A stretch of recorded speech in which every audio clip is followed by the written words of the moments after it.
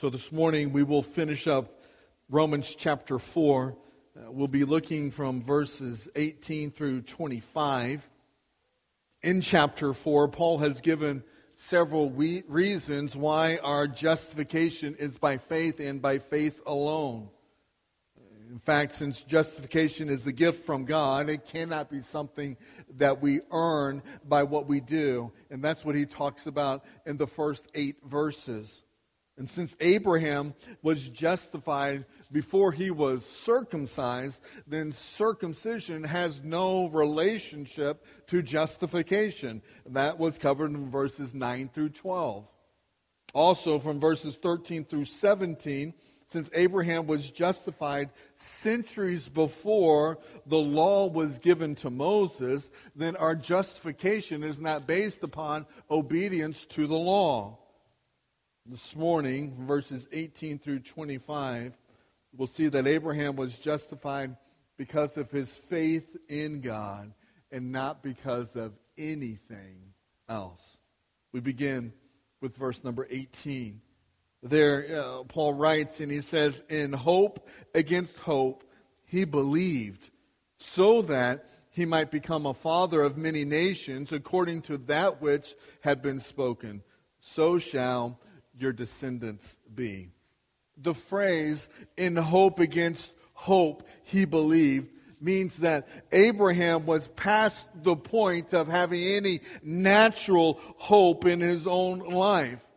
His situation was beyond hope, and yet he believed God. Abraham believed God's promise that he would become the father of many nations. The promise was given back in Genesis chapter 15. In Genesis chapter 15, God took him outside and said, "Now look towards the heavens and count the stars, if you're able to count them." And he said to him, "So shall your descendants be." And then in the very next verse, it says in verse number 6, "Then he believed the Lord, and he reckoned it to him as righteousness." Abraham believed against all natural hope.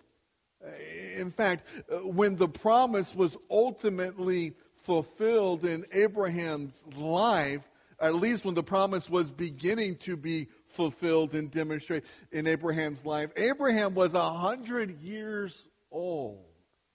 100 years old. Sarah, whose womb was considered to be dead, she was 90 years of age.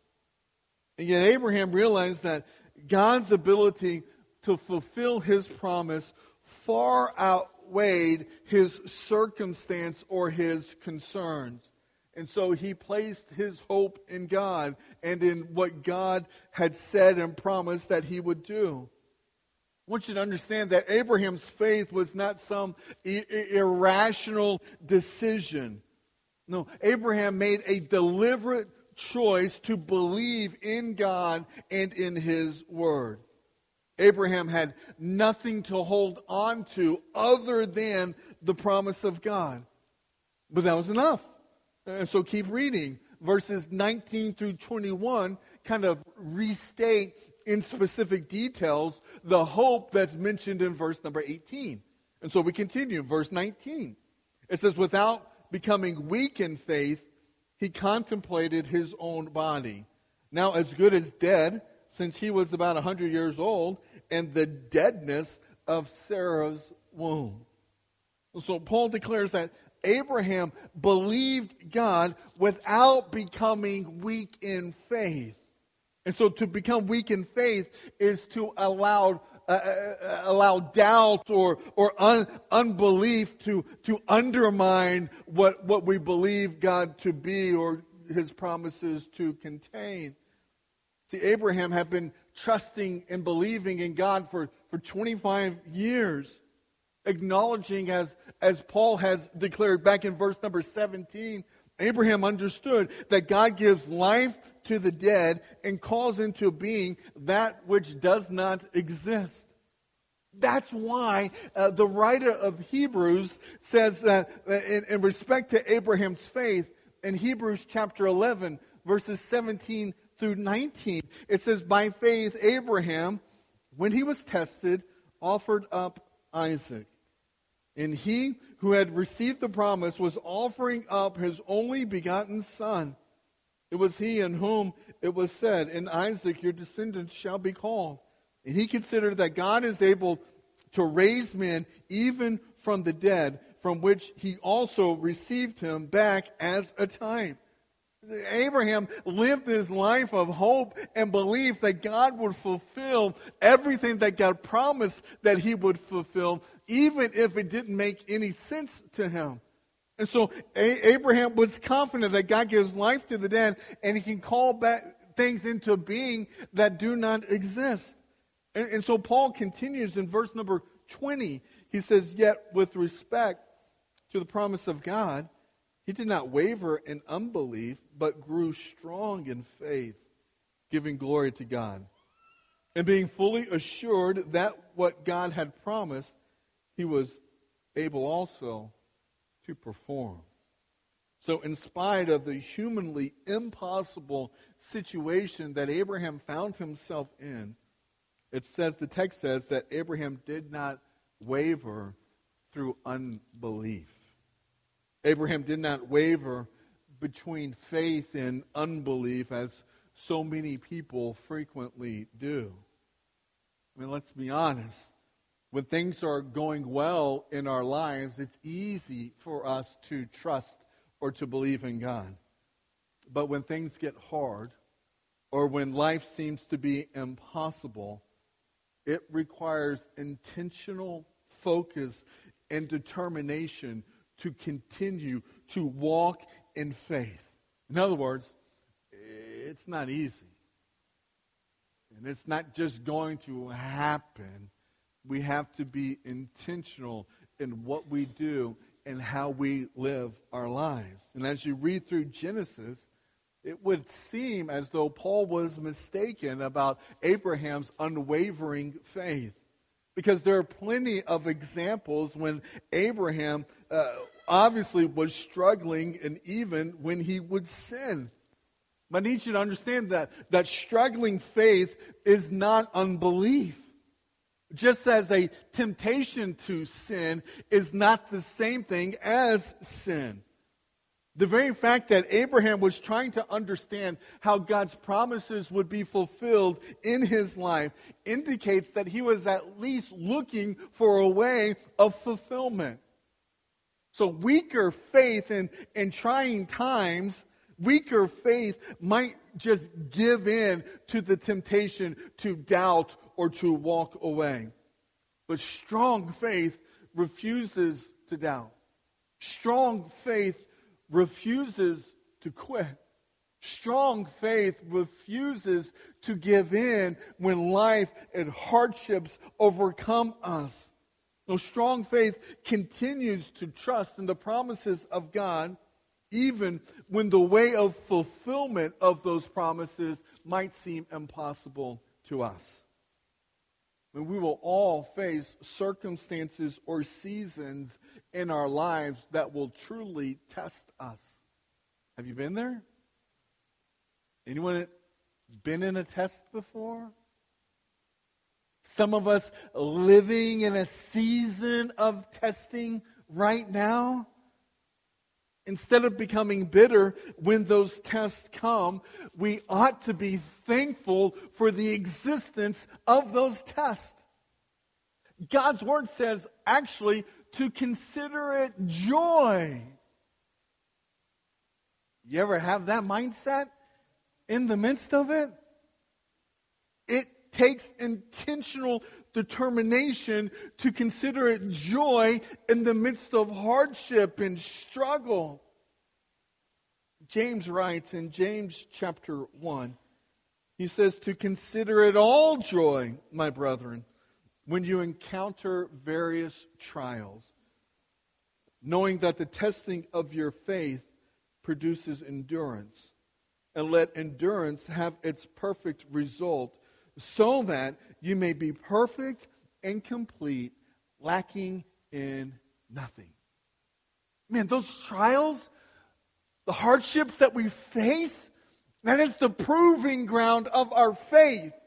It is because of those trials or those testing seasons that we are able to be developed to pursue, to continue on.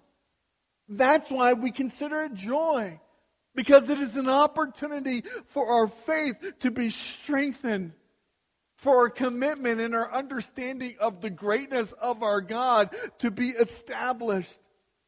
That's why we consider it pure joy. No matter how hard or how difficult life is in this moment, it is a joy opportunity. Therefore, choose joy. Choose joy over bitterness. Choose joy over anger or resentment. Choose joy over hostility. John Calvin wisely observed that believers are never so enlightened that there are no remains of ignorance, nor is the heart so established that there are no misgivings. In other words, what he's saying is that godly faith is not full understanding, but godly faith is full trust, full confidence in God. Godly faith is the assurance of things that are hoped for and the conviction of things not seen. That's what the writer of Hebrews chapter 11 verse number 1 says. And so back to Romans 4 verse 21 again, and being fully assured that what God has promised, he says he was able to perform. Therefore, it was also credited to him as righteousness. Now, Paul is going to wrap up his illustration of Abraham's life by saying this is why it was credited to him as righteousness. In fact, the entire heart of this passage, or I would even argue the heart of this chapter, is that in response to Abraham's faith, God graciously credited the Christ, his Savior's righteousness to his account. So on his own, Abraham, just like me and just like every single one of us, on his own, Abraham was totally unable to meet God's standard of perfect divine righteousness. But the good news of salvation, or as Paul puts in Romans 1:1, the gospel of God says that God will take the faith. In fact, God will take the faith that he himself enabled a person to have. God will take that faith and he will count that faith as divine righteousness. And so what we'll see in verses 23 to 25 is that there will be this application of the truth about justification in the illustration of Abraham. There'll be this, how we can apply this truth to the believers in Rome that first heard or read this letter, or even better yet, how this truth applies to us today. How it applies to me and to you. Verse 23 says, now, not for his sake only was it written that it was credited to him. In other words, it's not recorded just to honor Abraham as being a great man of God. No, it was written and recorded so that we might read and understand how we ourselves can become acceptable unto God. It's written and recorded so that we might discover how we might be counted righteous or justified by believing. And so in verse 24 he says, but for our sake also, to whom it will be credited, as those who believe in him who raised Jesus our Lord from the dead. So Romans 4, verse 24, pretty much parallels the truth that we find in Romans chapter 10, verses 9 and 10. I mean, you're right there. Just flip over a page or two to Romans 10. These two texts kind of parallel one another.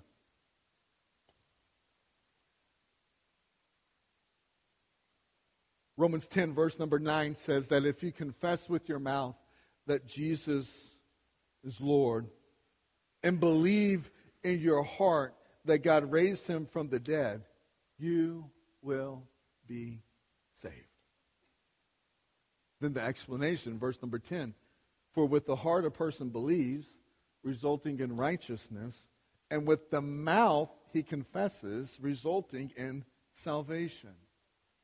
It's a beautiful reality here. I want you to understand that the resurrection of Jesus is the proof that God has accepted the sacrifice of his Son. Not only has God accepted the sacrifice of his Son, now sinners have the opportunity to be justified without violating God's law or without contradicting the very nature of God.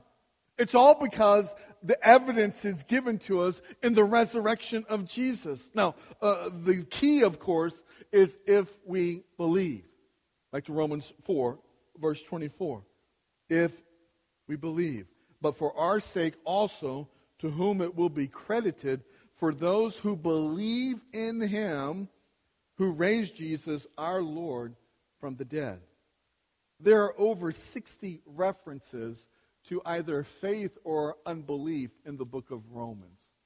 More than 60. I'll show you some of these. Look at Romans chapter 1.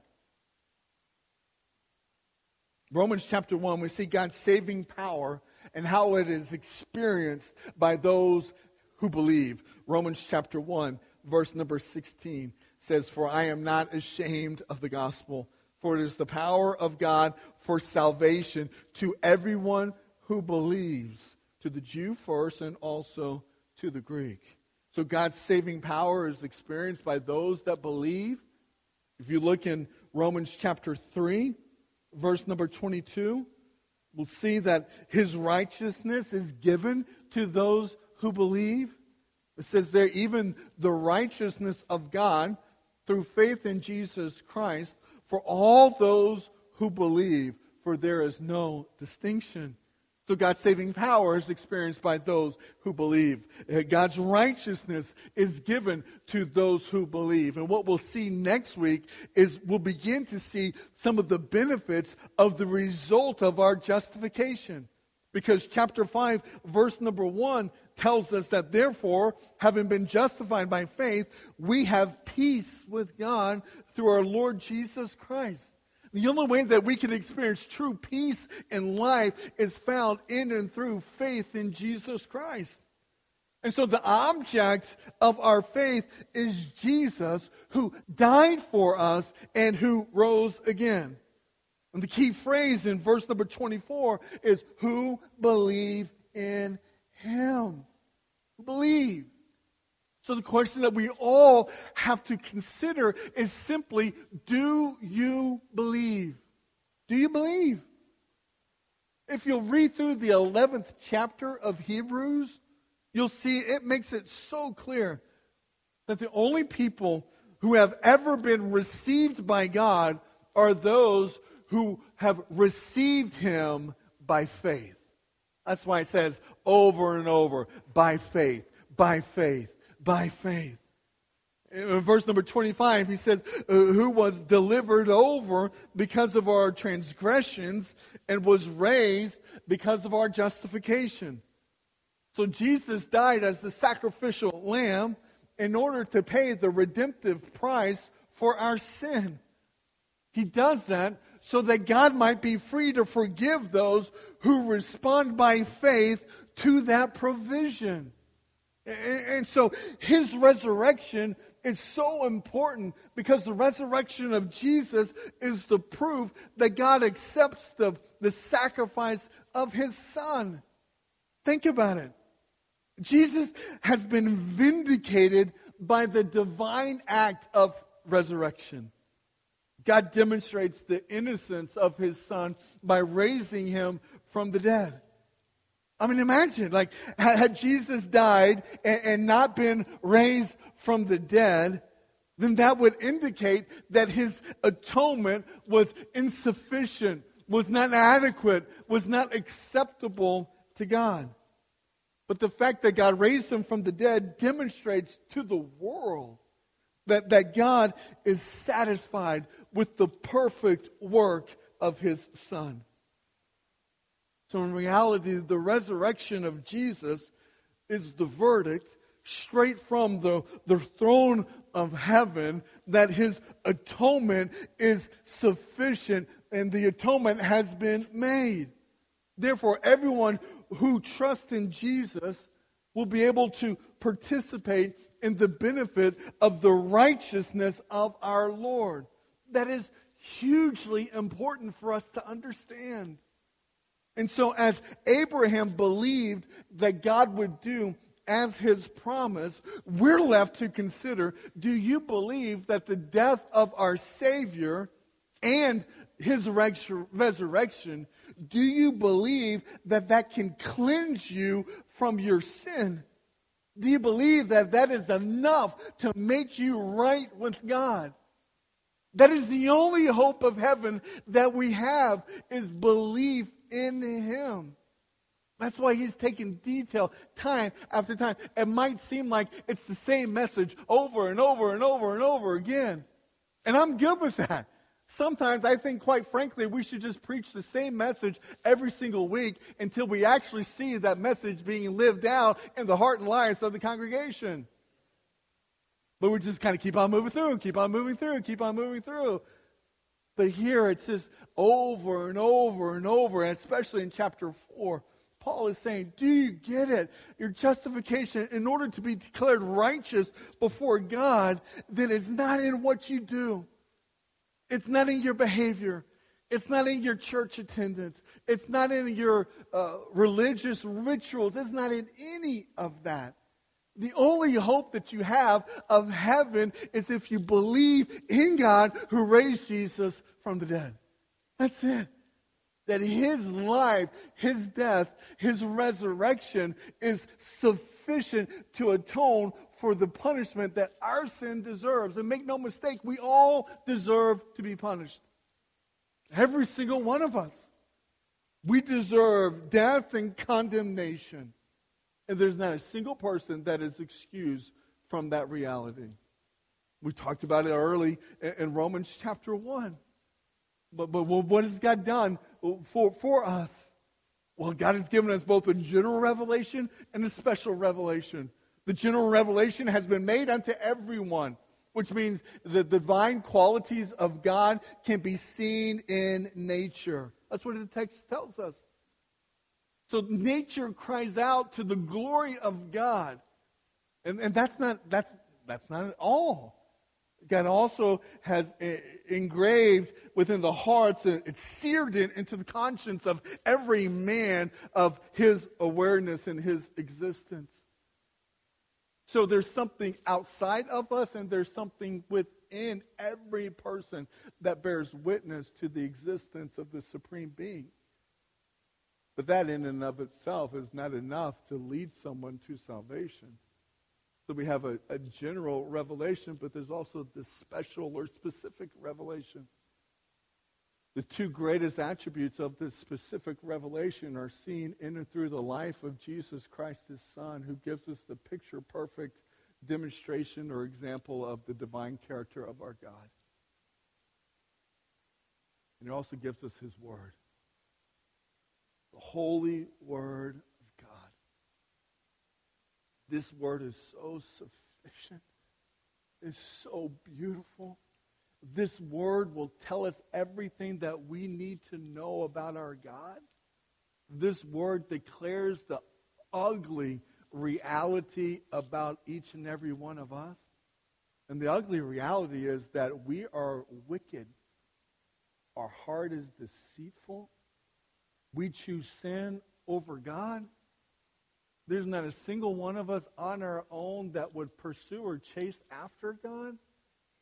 We have depraved minds that if we don't respond to the word or to the will of God, that God will ultimately turn us over to the depraved mind and will continue to do all kinds of just sinful acts. Like, we have no hope of being in the presence of God unless God intercedes on our behalf. And that's the beautiful reality of what He did. He sends His Son from the exalted position of heaven into this muck-filled world that we're in, who lives as a perfect demonstration of the divine righteousness, the picture-perfect example of who God is. And He gives His life as the sacrifice that our sin deserved, because sin demands a sacrifice. We've all sinned. We've all fall short of the glory of God. There's no exceptions. The only hope that we have is in and through Jesus Christ. That's why He says in chapter 10, confess with your mouth Jesus is Lord, as Lord, your Lord, not His Lord. Jesus as Lord, not just He is the Lord in general. No, that He is your Lord. He is your ruler. He is your master. He is your king. You will bow and submit yourself unto His authority. That's what that's saying. You submit and surrender your life to the authority of our Lord. And it says, if you'll confess with your mouth Jesus as Lord and believe in your heart that God raised Him from the dead, you'll be saved. It says believe in your heart, not believe in your mind. It's not about having a knowledge of that truth. He says believe in your heart because the heart affects everything that you do. The heart is the wellspring of your life. The heart is the central of who you are and what you do. So you believe it not in the mind, but you believe it in the heart so that it controls who you are and what you do. And so when we put our faith in Jesus, then there's the most glorious exchange that occurs. I don't even know if we can fully grasp our minds about just how glorious this exchange is. We put our faith in Jesus, then God takes all of our sin, past, present, future, all of our sin, He puts it on Jesus' account. Then He goes above that and beyond. He takes the righteousness of His Son, the perfect, divine righteousness of Jesus, and He credits it to us. That's mind-blowing. He credits us with the righteousness of His own Son. 2 Corinthians chapter 5, verse number 21 says, He made Him who knew no sin to be sin on our behalf, so that we might become the righteousness of God in Him. Question today is, do you believe? Have you confessed Jesus as Lord? Do you believe in your heart that God raised Him from the dead? Because the resurrection of Jesus is the vindication of the atonement. Do you confess and do you believe? In just a moment, we'll have our time of response, a time that we offer just about each and every week for us to reflect and to consider what the Word of God has just revealed unto us, to make appropriate decisions where necessary.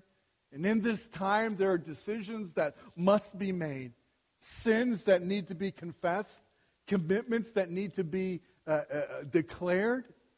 But even today, we get the glorious privilege of participating in communion. And so we don't do this every week. I know that there's a desire among some that we would do this every week. And who knows, perhaps maybe sometime we will. But now we have it scheduled periodically throughout the year. And today's the day. And I love the fact that we're doing this on a holiday weekend. Some people would say, well, why are you doing it on a holiday weekend when we have so many people that will be gone? And my answer is, we're doing it on a holiday weekend because we have so many guests that are going to be here. And we want you to be able to participate with this. But here's the deal. Communion is available to those that believe in Jesus Christ. So it's not about being a member of First Baptist Kingsland. It's about being a member in the family of God. So that's the first criteria. Do you belong to Him? And if so, then communion's potentially available unto you. But there's a warning. Paul makes that warning ever so clear, that we should be very careful in how we partake of this communion. That we don't want to do it in a casual manner. We don't want to do it in a hypocritical fashion. We want to do it with hearts and lives that are fully submitted and surrendered unto God. And in doing so, we declare unto the world and to the rest of the church our identity and our connection with Jesus Christ, our Lord and Savior, and one another's as brothers and sisters in Christ.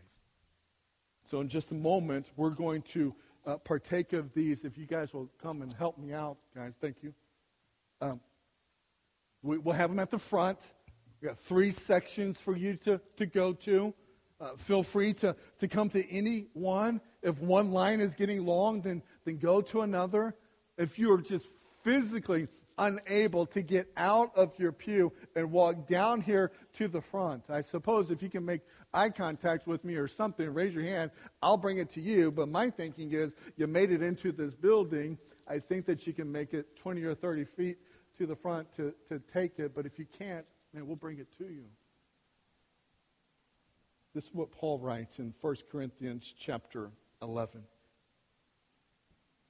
It says, "For I received from the Lord what I also delivered to you, that the Lord Jesus, on the night when He was betrayed, took bread. And when He had given thanks, He broke it, and He said, 'This is my body, which is for you. Do this in remembrance of me.' And in the same way, He took the cup. And after supper, saying, 'This cup is the new covenant in my blood. Do this as often as you drink it in remembrance of me. For as often as you eat this bread and drink the cup, you proclaim the Lord's death until He comes.' Verse 27 says, 'Whoever therefore eats the bread or drinks the cup of the Lord in an unworthy manner will be guilty concerning the body and the blood of the Lord.'" And after I pray, music will play. May you know that the elements are available. You'll be invited and encouraged. You can just come. We're not going to take them together. You have to take them back to your seat. Take them up here. Take it back to your seat. Take it with your family. Do whatever it is, how you want to do that. But in just a moment, they're open and available. But before we get to that, will you join me in prayer? Heavenly Father, I thank you for your great love for us.